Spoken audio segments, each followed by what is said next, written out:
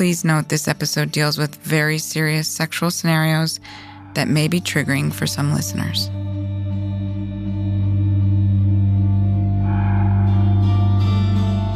This is not new, but nobody's talking about it. Because how do you explain this? How do you go into an interview?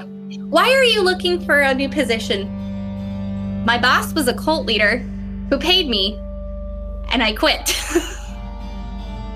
This sounds crazy. There's a lot of shit that people put up with from employers that's unacceptable.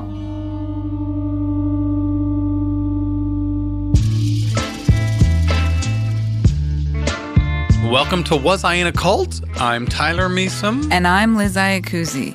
And welcome to the end of our very first season of this show. That's a good title for a show. Welcome to the end. But the great news is, you guys, we are not at the end. We will be back with a season 2. Yep, and we do want to thank you, our loyal listeners who got in before it was cool. What trendsetters you guys are. But seriously, a sincere thanks. It's because of you that we are able to return with many more wild, inspiring tales of the power of the human spirit. So thank you. We love you. And now, onto the show. Take out your knife, purify me, don't spare my life, crucify me. So the title of our show, Was I in a Cult?, is meant to inspire that very question. And today's brave guest came to us to share a particularly intense scenario in which she found herself. Intuitively, when she wrote in, I knew I needed to talk to her. Her experience isn't your typical cult.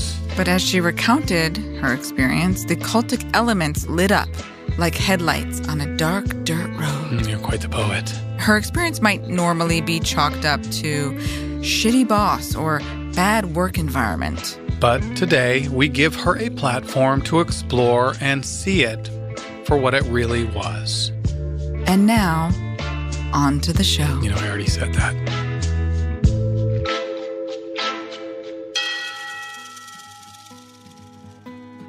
Well, let's just dive in, shall we? Okay. My name is Ariana Sprayberry. I'm 24 years old, and I live just outside of Nashville, Tennessee. I was always raised to be confident, independent, and outspoken. My dad hustles like nobody else on this planet. He was born into poverty and was raised by a single Hispanic mother. It was really hard for them growing up. They actually lived out of somebody's garage. My dad finished high school, served in the military, busted his ass through college. He has a business degree and he has a law degree. And he's decided not to pursue law because when he met my mom, she didn't want to marry a lawyer. Right, because you would lose every argument. You don't have to marry a lawyer to lose every argument. Losing arguments is how marriages stay alive, Liz. In fact, the key is to lose on purpose. Take notes, Adam.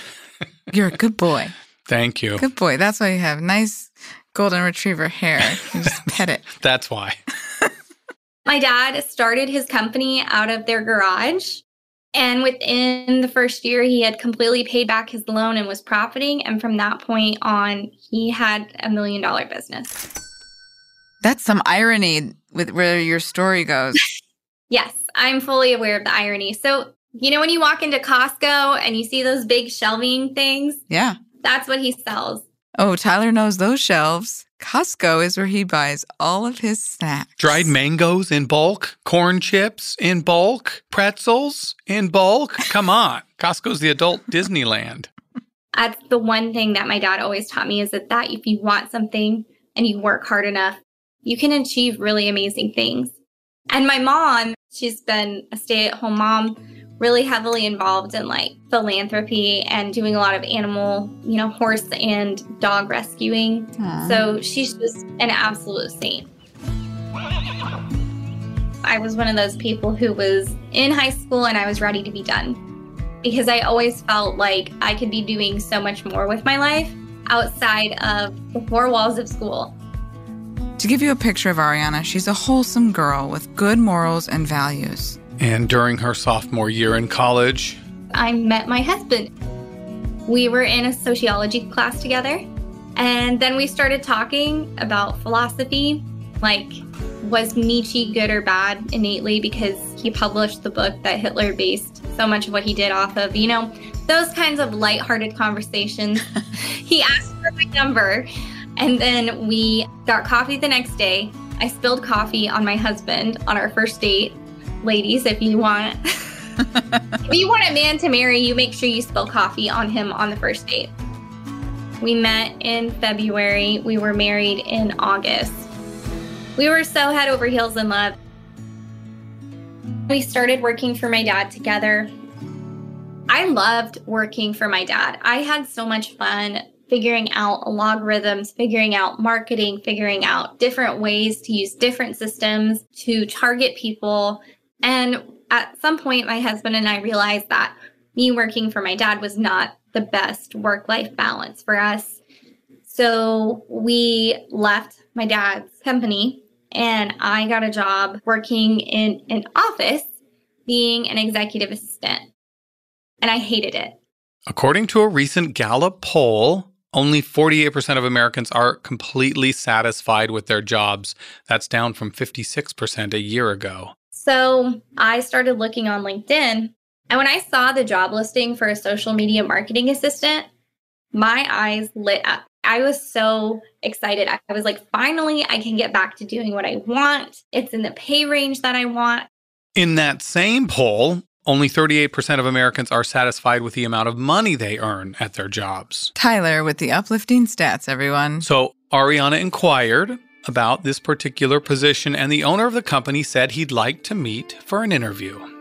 But right from the jump, something felt a bit off. He sent me the address, and I'm a vigilant woman. So I decided to go ahead and check out the address before I agreed to meet him. And it went to a house. And I messaged him back and was like, hey, so that address leads to a house, ? What is this job? He said, oh no, that is my house. And that's an old recording studio in the back. And I turned it into the office.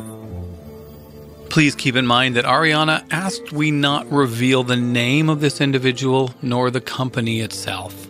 To be fair, she really wanted to, but our legal system is still not set up well enough to protect the Arianas of this world, which is a huge problem.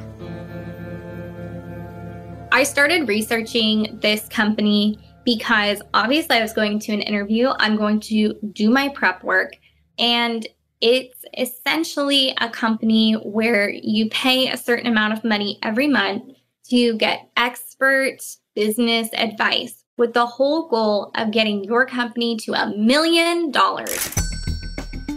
Yes, we know it sounds confusing, but hang on, we got you, we think. Sure. Okay, so what the company claims to be selling is a mentorship program from a self-professed business expert who helps you get your business to $1 million a year in sales. We'll explain more as we go. But for Ariana, she's a young, hopeful 22-year-old excited at this opportunity. To think that I was going to get to be rubbing elbows on a daily basis with people who were millionaires or almost millionaires. I want to have my own marketing firm someday. I want to have my own business someday. These are the perfect people to learn from. This was presented to me very much as a startup. In the beginning, we were going to have a total of 3 office employees and our boss. That was going to be it. And when she arrived for the interview, I'm nervous. I mean, I definitely called my mom and my husband before and was like, hey, I'm going to an interview and it's actually at this guy's house. So if I don't text you in like 45 minutes, I'm murdered. You know, one of those situations. But I think that's pretty common for most women. If you're a man, you probably don't know what that feels like. she's right. It is quite rare, actually, for me to feel like I'm in danger. And there is a major discrepancy between the sexes. And let me ask you this, Liz. Do you feel unsafe with the windows open at night? First floor, yes. Okay, you're not alone. Because according to a recent poll of over 1,000 individuals of both sexes, 19% of women felt unsafe with the windows open, but only 11% of men did. Do you feel unsafe riding in an elevator? How about that, Liz? Scared? Unsafe? Yeah, elevators are where all the serial killers hide, Tyler. 53% of women felt unsafe, but only 17% of men. There is a big difference. How about walking alone at night? Oh, you do not want to know the fantasies I have walking alone at night, Tyler. I don't. You know those Swell bottles? Hydro Flask bottles I carry around, Tyler? That big, heavy one you've got right now? Correctamundo. Right. You think I carry this around for hydration? That's what I assumed. Yeah, no. This is a weapon. I have a whole bag full of weapons. Car keys, weapon. Purse, weapon. Keychain alarms, weapon. Kick to the nuts, not a weapon. But I do fantasize about it. What are you, Sarah Connor? What are you, Ellen Ripley? That's a dated reference. Terminator. I'm the bride. From Kill Bill. Yes. No, actually, I'm just a woman, Tyler. Well, regardless of what badass you are, 23% of women feel unsafe walking at night, and that's compared to only 11% of men. And the only occasion in which men felt more unsafe than women was... talking about their feelings. Nope. It's actually, oddly enough, going to the gym. 4% of men felt unsafe compared to only 2% of women. The gym, now that's an entirely new cache of weaponry right there. You've got dumbbells, kettlebells, medicine balls, ropes. Yeah. Let me tell you what I can do with a rope, Tyler. We get it. You're Laura Croft. But in general, it is not common for men to feel unsafe. While women, it's something we live with virtually every day. Back to Ariana. She had just arrived to the house. I walk in, the graphic designer is there. I get to meet him, super nice guy. And I sit down for my interview. My first impression of him was that he was incredibly confident. And what I loved about the interview was that I wasn't selling him on me. He was selling me on the position. Side note, red flag. I crushed the interview, of course. I get offered the position and he lets me know that the other girl also accepted her position and we would be starting on the same day. I was like, okay, I would love to meet her before we start working together. And then the Friday before we started, I get a text from her that says, hey, I just wanted to let you know I'm not going to be working at... If wants you to know, he'll tell you, but you need to ask him. A bit wary, she asks her new boss, who tells her that it was about the other woman's salary and that she probably didn't tell me just because she didn't want to seem greedy. I was literally working my last day at my job and was starting with this company on Monday. So I didn't question it that hard, and I swept it under the rug as just a weird thing. Plus, I was so excited for this job. The world was going to open up. But some people in her life were less enthused. When I first told my husband about the job, he was pretty nervous. I had really great health care at my current job, even though I hated it. When I came home from my interview and told him that this guy had a TED Talk, which is a TEDx, by the way, it is not a real TED Talk. I know this now. Lesson learned. My husband's reaction was, who the hell does this guy think that he is? Founded in 1984, the TED organization was created by architect and designer Richard Saul Wurman and his colleague, broadcast designer Harry Marks. That's his name, Harry Marks. Harry Marks. I prefer the word hirsute. It's another word for Harry. Hirsute. That's stupid. Nonetheless, TED organization was created by architect and designer Richard Saul Wurman and his colleague, broadcast designer Harry Marks. They invited a small group.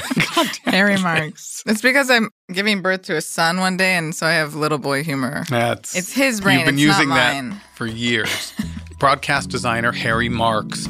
These two invited a small group to California for a series of talks on subjects of technology, entertainment, and design. TED, hence TED. I always figured it was some nerdy dude named Ted. The TED Talks is world experts who are carefully selected to take the stage and present, quote, ideas worth spreading at the annual TED conference. These online talks are viewed over 3 billion times annually. Now, TEDx, you guys, is far different. It is a series of smaller, more local conferences where local organizers select speakers from those who have applied and lobbied to be selected. In TED Talks, you are invited formally to give a talk. TEDx, think of it as like a minor league TED. Yes, this guy had his TEDx talk, but the job, it had another allure, which Ariana pointed out to her husband. I was like, we are going to be making way more money every month. We would be idiots if I did not take this job. And he said, okay, this is what you really want to do. I trust you and I love you. So when I started this job, it was expected of me to look nice. My hair should be done. My makeup should be done, because I never knew when he would put me on one of his lives. He has an Instagram account with 1.2 million followers. Lives, for the non-tech savvy, is when you do a live video on social media. You have to be on. And part of that is portraying such a happy, positive thing. People who see pretty people who look like they have their shit together, they want to be like them. So that was the whole pitch. Having to look the part isn't a new concept, especially when you're working with someone who is selling the ideal life. Okay, but what exactly is this trademarked company that she's working for all about? By the way, you guys, this dude loves a trademark. So their goal is to provide real entrepreneurs with real answers. He offers a service and he is the service. It's so hard to help people understand this. They would give him money every month for his guidance to help them get to that $1 million point. The way it's presented is this guy, a self-made millionaire, will help you, a struggling entrepreneur, to also become a millionaire. For the very low price of $99 a month, you get to join an online community of other entrepreneurs ready to do what it takes to reach their potential. But this guy was clearly qualified to be doling out millionaire expertise, right? So his qualifications, he invested in a company, in a startup early on. He worked for them and it really took off. They sold it and he became a millionaire. But when he was younger, he was also a performer. He played in a boy band that toured with the circus. So darling. So he has this massive music career he claims that he had in his younger days before he became a millionaire. I never once saw an instrument or saw him play guitar or sing. And on his site, he claimed that they performed at huge venues like Madison Square Garden. But when I Googled his band's name, the first thing to come up was some Nebraska company. Shout out to our Nebraska fans. There was nothing, and I'm talking page 10 of Google, nothing about this supposed boy band. What was on page 10 of Google, Liz? A link to Comfortable Men's Shoes by the same name. Man, you just teased the shit out of our audience. If they can find this guy by a Nebraska company and comfortable shoes on page 10, they deserve it. Then they should work for us. He got lucky and made a couple $1 million off that one business. So he knows everything about business. That's the true success story, is to get lucky. Duh. One of his mantra logo things was fuck failure. It said fuck failure, but instead of there being a U, it was a fist emoji. Yeah, his name is trademarked. And so is fuck failure.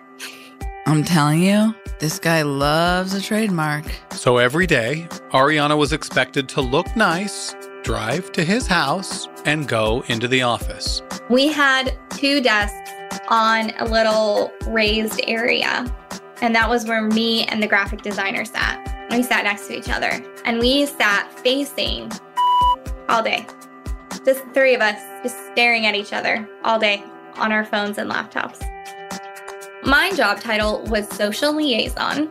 It means that I ran his Instagram account.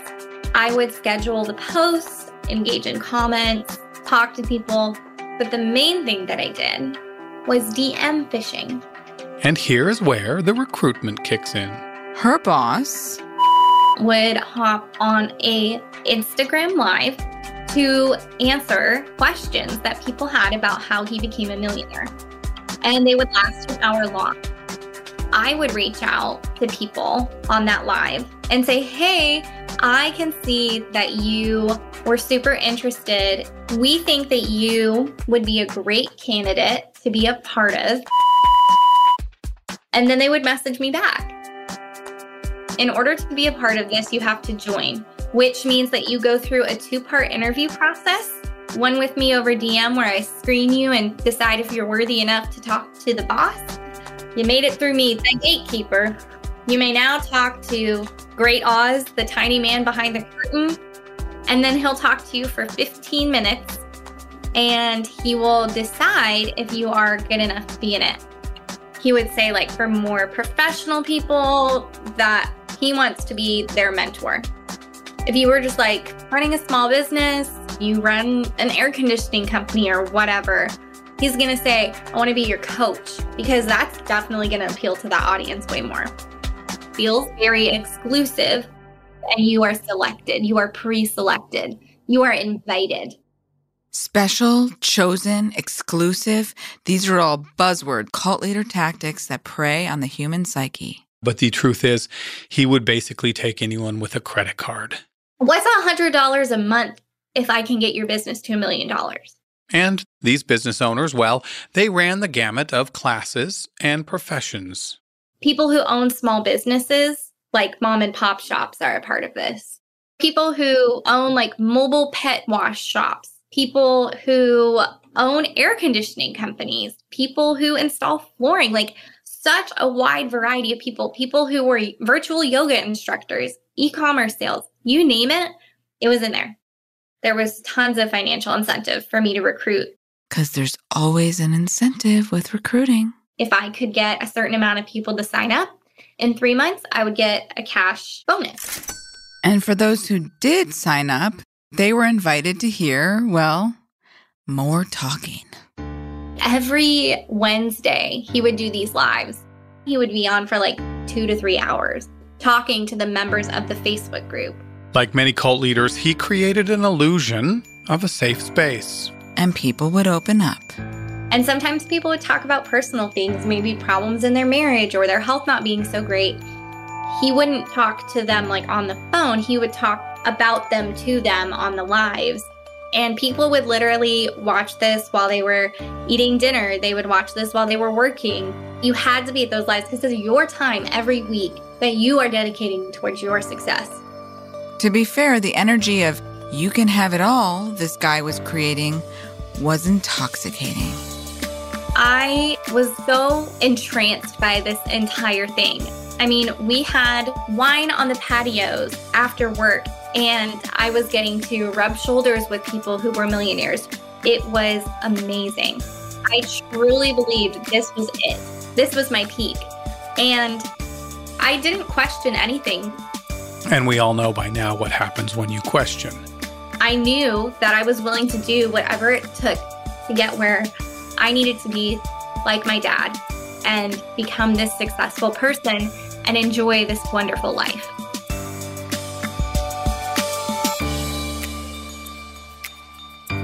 So while I'm doing this job, I was watching interviews with other mentors. I was listening to podcasts. We were watching the stock market. I was reading books that were assigned to me. And my favorite is that I was watching his TED Talk. Voluntarily? Oh no, guys, that was part of her job, to watch his TEDx talk ad infinitum. I have seen that TED Talk probably 50 times.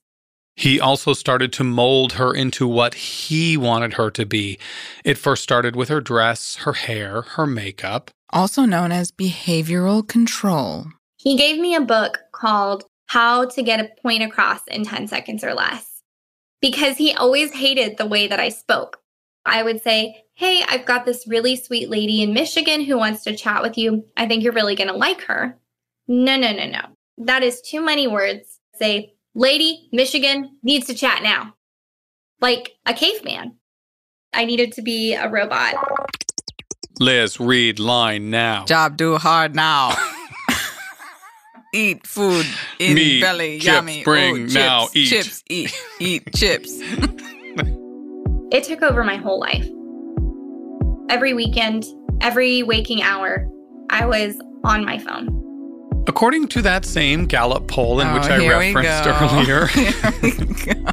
25% of Americans claim to work between 45 and 60 hours a week, and 63% of workers claim to frequently or occasionally check their work emails outside of the normal working hours. And this type of behavior is almost expected in the American working society, and it's exacerbated by the pandemic, where the lines of home and work are becoming even more blurred. That's why I'm moving back to the old country. Not a bad idea, because Italy, as well as France, they enacted a labor law that gives employees the right to disconnect from email, smartphones, and other electronic leashes once their working day has ended without fear of termination. Brilliant. Liz, French quote, read now. Oh, yes, sir. Yes, sir. To quote the French Ministry of Labor, quote, "These measures are designed to ensure respect for rest periods and balance between work and family and personal life." Take a note, America. But for Ariana, being consumed by her new job felt justified. My lines were really blurred because I felt like I was on the path to greatness, and I didn't care. My marriage at this time was really honestly struggling because I was focusing so much on my job. I was constantly on my phone. And I knew that if I did not do this over the weekend, he was going to be so disappointed with me on Monday. He, being her boss, He would say things like, "I thought you were like me. I thought you got it. I thought you were intelligent." Hearing that made me think maybe I just wasn't cut out for this. Maybe I wasn't smart enough or pretty enough or witty enough or all of those things to have what it took to be a millionaire. Demeaning you, cutting you down, making you feel small. This is also known as emotional control, which is another narcissist/cult leader tactic. For the first time in my life, my internal voice was telling me that I wasn't good enough if I didn't work harder, that I wasn't going to be successful, that I wasn't going to be happy. Because the whole goal, and he knew at this point, was I would be a part of the Millionaires Club. I was going to prove my dad right, that I could build my own successful business, that I didn't have to take over his, and that I could do it and that I would make him proud. Fuck failure. I wasn't going to fail. Fuck Failure is a registered trademark of Douchebag Corporation and is used under a license agreement. Douchebag Corp has not endorsed nor sponsored Was I in a Cult in any manner, nor licensed any intellectual property for use in this podcast. It was really hard to know where you stood with depending on the day. Some days you were treated really well. Other days he was angry with you. He actually had a really volatile relationship with our graphic designer.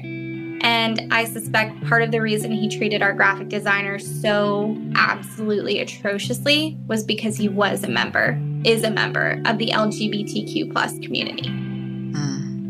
Would just really talk down to him and criticize him and criticize his work. It was just really horrible to watch.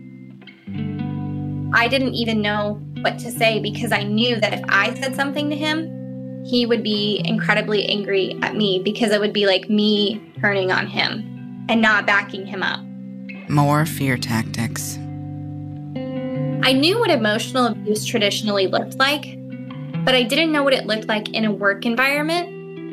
You don't think about your boss being emotionally abusive towards you. That's crazy. Never question the leader.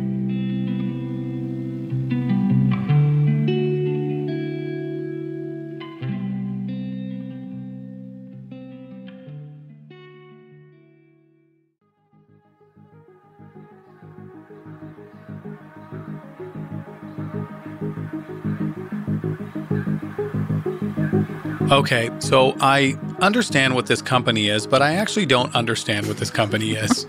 What is this company? Well, it's trademarked, so it must be legitimate. So a membership is $99 a month. Such a steal. I will tell you all the things that you can get. Connection Manager. It's just the home web page for the site. You can set little goals and message people. Online training. and the other mentors record themselves on their cameras or on a live in the Facebook group. It's available on the site, and we get the pleasure of watching that. Next, you get accountability groups. Then you get peer exchange, which to me is the same thing as an accountability group, but who am I to question? Then we have Ask a Question. You can submit a question, and they will answer it via video, and it will be uploaded to the site. There were 2,500 active members in this community. And doing the math, that's about $3 million real dollars every year. But his real motivation and master plan is to find companies on the verge of success and put money into them. Like his own little Shark Tank. It gives him an opportunity to invest in companies that are going to be successful because he's had an opportunity to organically feel them out. And that is where all of his profit really comes from. But by the time you are at that point where he wants to invest in you, you're so obsessed, you're not going to question how much he wants of your company or the legality behind it.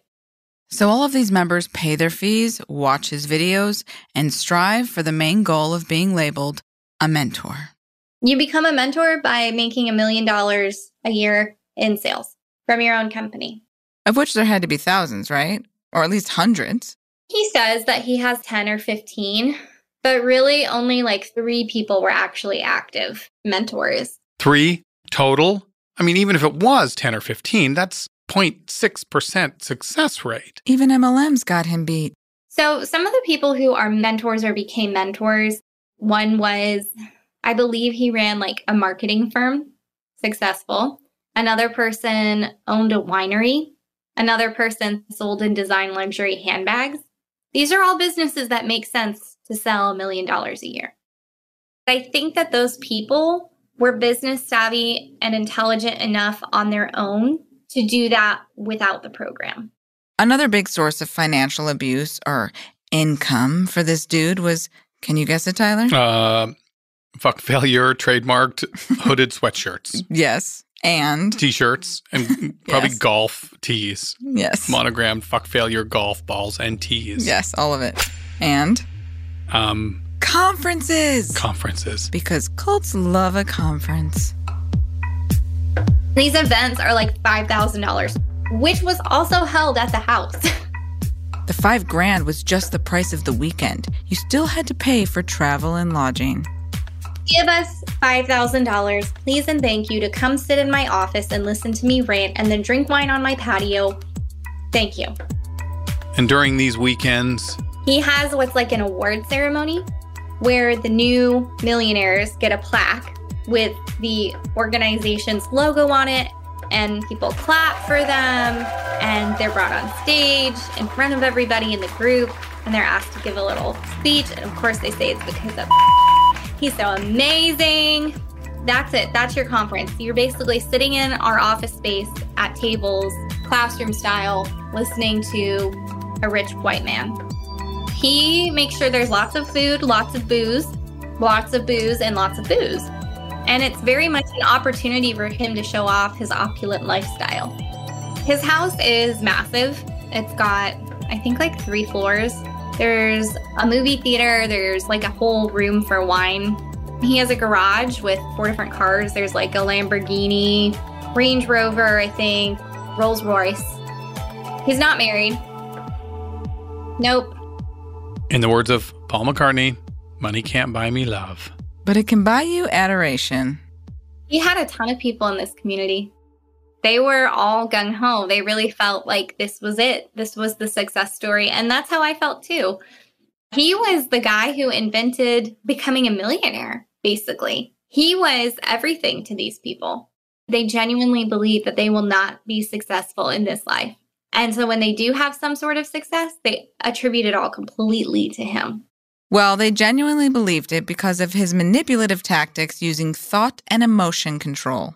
They believed it because he instilled deep fears of failure. People were so afraid that their lives would crumble without him. So you don't leave and you don't ask questions. But not every member of this wannabe millionaire community was completely sold on his tactics. Some saw the little man behind the curtain. And they would make their frustrations publicly known. When people would get mad or frustrated or upset or expressed any type of contempt, we would immediately remove them from the Facebook group. We would block them on Instagram. We would write in the group, "We had a major issue with this person. Please disregard what they are saying. It is not the truth." Speaking out was near impossible for the members, but it was even more difficult for Ariana. I can't question it because if I do, I'm instantly wrong or shut down, even for something very small. It's where that micro control begins on such a small level, and it progresses to things like taking over your weekends, taking over your personal time, taking over your life, and then boom, access to your decision making. And so Ariana went from being entranced to entrenched. I have always been someone who is extremely family oriented. And for the first time in my life, I was pegged with a situation where I felt like I had to choose between my career and my family. We were having a wine on the patio night, and he asked me if I was going to stay because some people would be coming that would be good for me to network with. And I told him no because my husband was getting off from work early that night, and I told him that I was going to go home and make dinner. He said, has ended 2 marriages because either your spouse supports you completely or they don't. I didn't know how to argue with him because I didn't want to make him angry. And so I did not make my husband dinner that night. We did not have a dinner date at home. And instead I was drinking wine on a patio with white men who did not care about me. So here in the South, it's not uncommon for men to be a little bit more touchy-feely. Sometimes there may be something that makes you slightly uncomfortable, where someone puts their hand on your lower back and it's a little low. And you're like, okay, but it's also my friend's pop, I can't say anything. That night when we were saying goodnight, when we were all leaving, he went to hug me and I'm like, oh, okay, good. He's not mad at me, 1, 2, great, he's one of these people. He hugs me and he put his hand on my lower back right above my butt.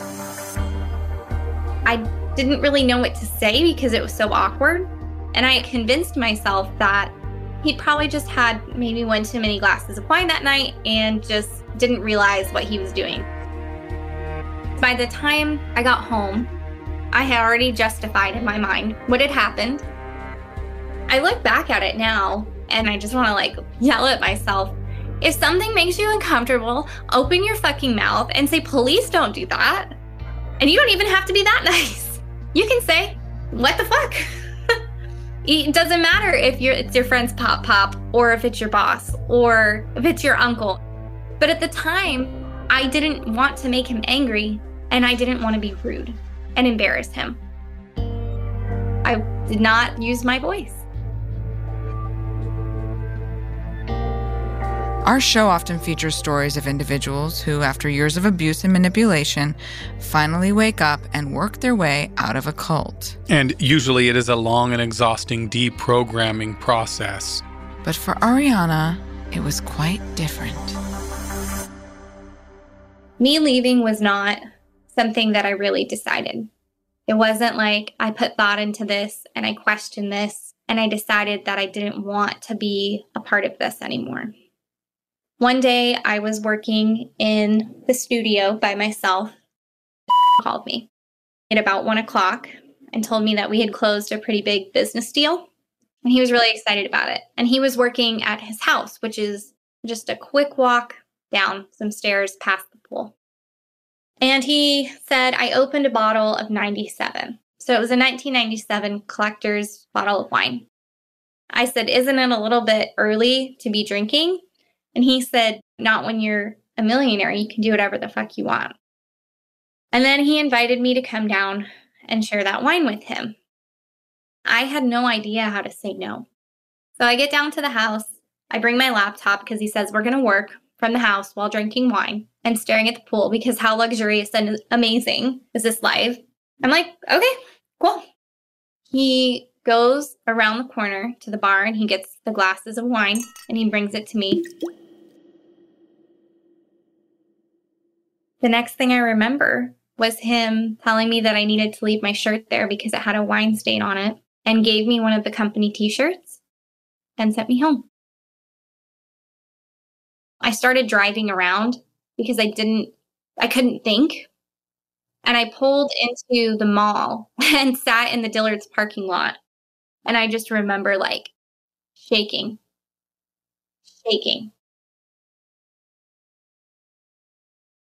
It took me a few hours to process what had happened to me that day.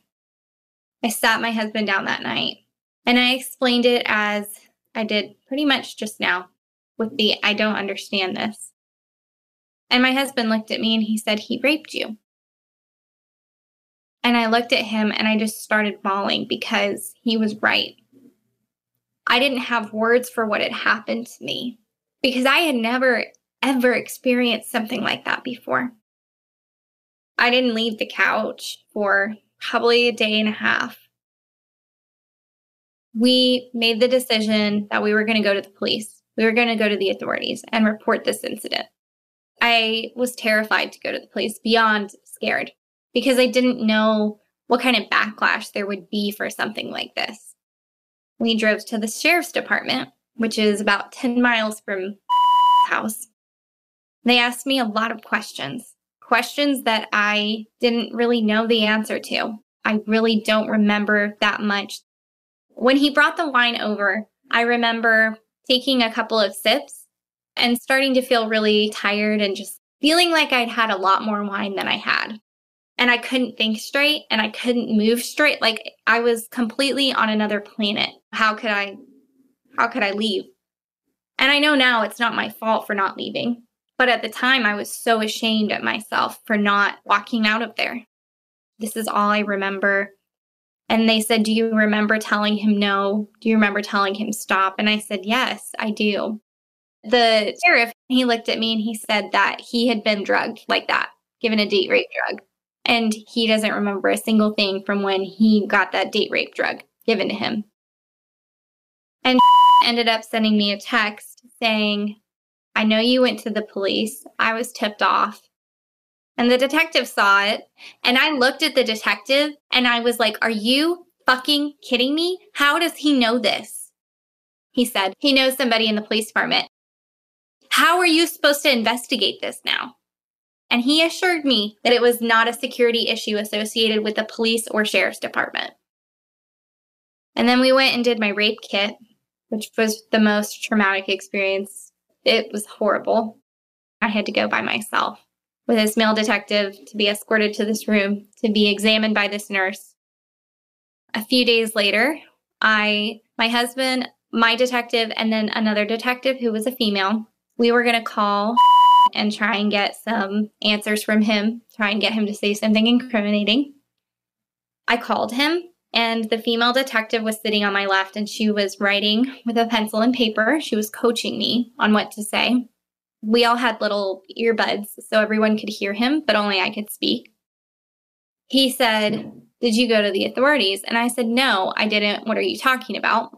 I was coached to say that. And he said, are you sure? Are you sure you're not sitting with the police right now? I was like, no. And he said, really? Because I can hear the pencil scratching on the paper next to you. I know you're being coached. And hung up. That's the day that everyone in the organization unfriended me, blocked me, removed me from social media, blocked my phone number, all of it.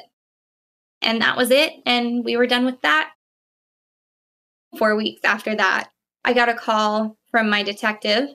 And he said the district attorney did not feel that there was enough evidence to proceed with trial because it was my word against his.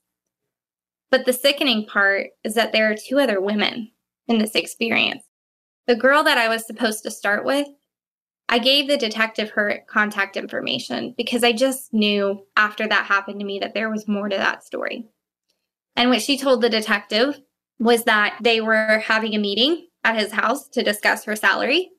She had a few glasses of wine. He started feeling her up, made her extremely uncomfortable, and she waited until she got sober and then drove home and quit. There was another girl who I know of that was cornered Upstairs in his bedroom, he invited her to meet his cat and cornered her and made her very uncomfortable, and she quit. How many more women are going to be taken advantage of emotionally, physically, financially? How many more people is he going to do this to? And why did it end up being just his voice against yours, the rape kit? You don't obviously have to go into details because I know it's traumatizing, but I don't understand how those things work. When you get a rape kit done, they really want you to do them within 12 hours. No one ever told me what I needed to do. I was always taught how to prevent rape. Nobody ever told me what to do if it did happen and the different ways it can look like. And the same thing with being in this organization, which I believe was a cult. No one ever taught me the red flags of that. I knew what Scientology looked like. I've got that down. I'm not going to fall for a cult. I know what an MLM is. I'm not going to fall for an MLM, but this was different. It's creative, it's intelligent, and it's really fucked up.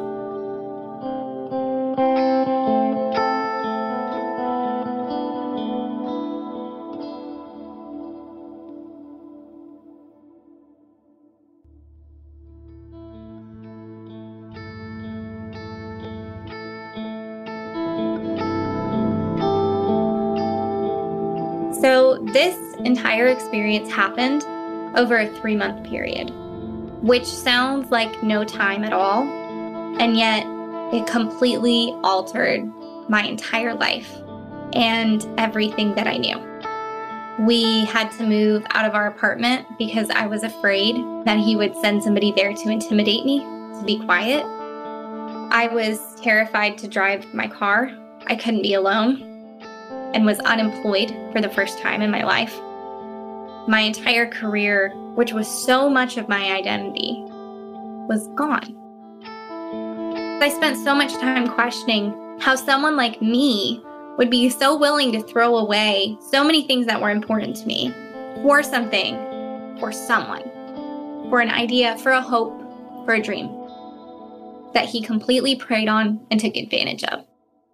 Not just to me either, to everyone in that group. Oh, but Ariana, it's beautiful to dream. It's healthy to hope. Without the dreamers of this world, we would live a colorless, banal existence. And now what? How does one even begin to process this horrific experience? How do I explain an internet organization with all this aura and mystery that totally controlled my life and controls other people's lives? There's no meeting space. There's no gathering hall. There's no rituals, really. It's not what you would expect. But I knew what had happened.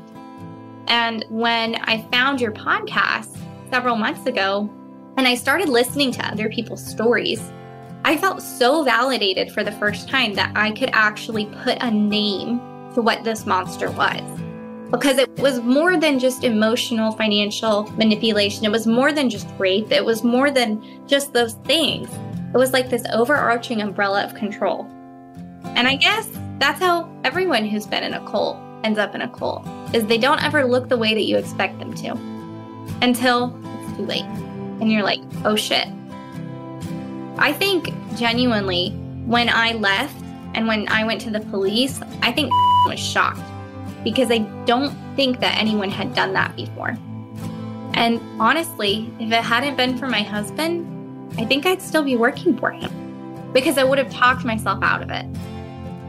There's a lot of shit that people put up with from employers that's unacceptable. We accept some of those little things, and over time we start to think they're normal. And so when we're approached with a situation like this, we're like, okay, well, but I can't lose my job. I can't question my boss. Question the authority, question power. If it's wrong, say something. But what do we do about this? Because even in your story, we're not going to mention his name. Right. You know? We're not going to mention his name. So there's this perpetuating victim silencing happening, perpetuated by threats, financial threats mostly, right? Right. Because that's their biggest thing is I'll sue you. The financial threat of being sued is massive. It could ruin my life, and I won't let him do that again. And I hope that enough people will start to step forward and speak up and use their voices. Keep speaking up when you're scared. Keep using your voice. Keep sharing. Keep talking. Keep being loud. There's a reason that people like this do this, and it's because we say nothing. And if we use our voices, eventually they're going to get scared. Or caught. And then hopefully one day phrases like, When you're a millionaire, you can do whatever the fuck you want. will no longer be true. And it might feel scary and it might feel like you're not doing enough. But even just doing the bare minimum and sharing with one other person is going to be okay, and it's going to help so much. There's not a single woman I don't know in my life who has ever been approached or touched or spoken to or coerced by a man.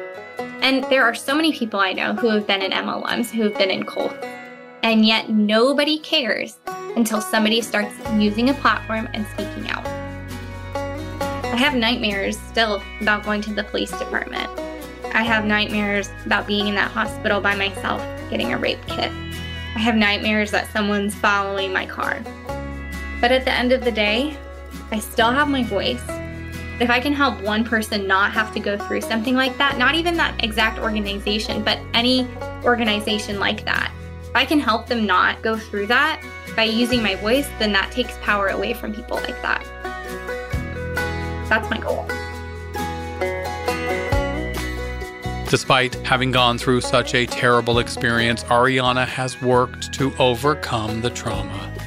I am sitting here today thanks to my wonderful therapist. Thank God for good therapists. And no, she's not in the millionaire club, but that doesn't matter. Today, I am actually incredibly happy. I have a normal job. My husband and I have 2 dogs. Everything's great.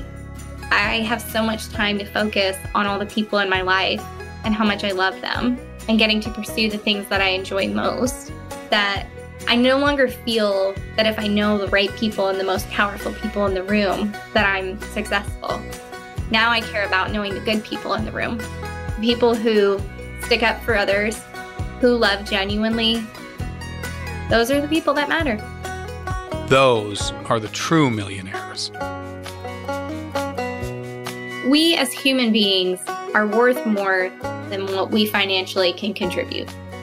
And following your moral compass and using your voice are going to make you far more wealthy than a company ever can. And that's something that he can't take away from me. And I don't think anyone should let someone take away from them. Your voice is your magic. And I felt like I lost it for so long. But it's not gone. It's not gone.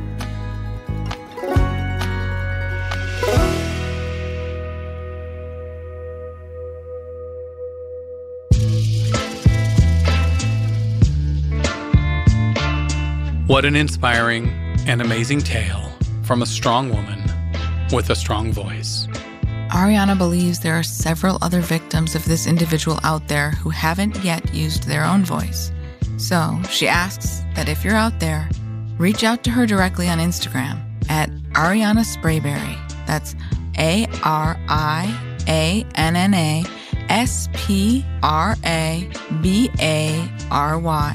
And she said to just DM her. We'll have a link in our show notes. Did you know that every 68 seconds, an American is sexually assaulted? If you're looking for support, information, advice, or a referral, please contact RAINN, that's RAINN, the nation's largest anti-sexual assault organization.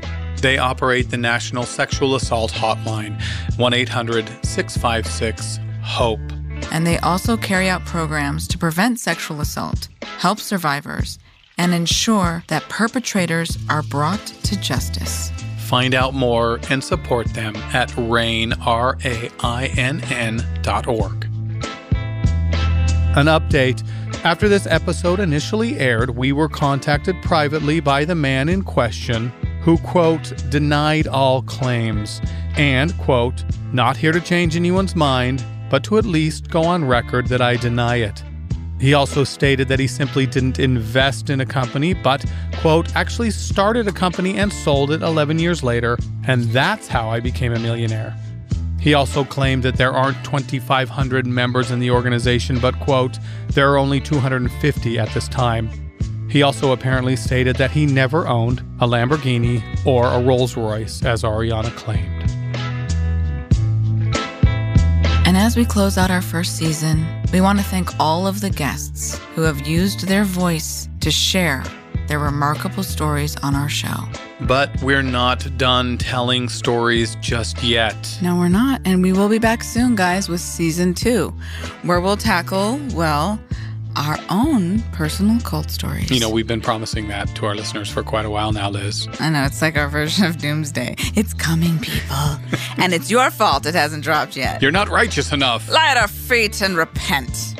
Just kidding, it is coming. It is coming, we promise. But we'll also cover some cult stories that will blow your mind. We'll hear stories of people who left Scientology, the troubled teen industry, Islamic cults, Christian cults, spiritual enlightenment cults, one-on-one cults, and many, many, many more. And the crazy story of the world's first male supermodel who spent 20 years in a cult only to be rescued by Fabio. You made that up. I didn't, Liz. So many cults, so many great stories. But there is always room for more. So if you have a story to share, please reach out to us at info@wasinaCult.com. And guys, don't forget to follow us on Instagram for updates and occasional nonsense. And just to balance the horrible stats we gave you during the show, here's a few fun ones. There are 293 ways to make change for $1. The average human eats 1,500 pounds of food a year. 13 of those are ice cream. And Australia is wider than the moon. And visit us at wasinaCult.com to learn how you can support our show. Was I in a Cult is story produced and written by Tyler Measom. And by my friend and partner, who I'm so proud and honored to work with, Liz Iacuzzi. Thanks, Tyler. You too. Executive producer is Maya Cole Howard. Supervising producer is Ari Basile. Audio editor and engineer is Chandler Mays. Publicist is Lauren Dutton-Breen. And our studio engineer is Clay Hillenberg. And our fan of the week is you. It's all you. Of you. All of you that are listening, you are all chosen. And to end the season, we'd like to give a special thanks to our loved ones who support us while we do this show. My wonderful and caring partner, Diana, my son, Gabriel, and my remarkable daughter, Ruby, who was brave enough, see, I'm getting a teary, who was brave enough to come out as gay and trans while living in Utah. Her mother, Amelia Merritt, is also so helpful and supportive and a fan of the show. And to my love and biggest supporter, Adam, and Frankie, and soon-to-be baby boy, and to my parents for being fans from day one. And a special thanks to Lauren, a.k.a. Lolo, for all your love and support. And to my Tuesday Yodel culties, thanks to Sarah, Vivi, Ant, and Ash. Love you all. Thanks, everyone.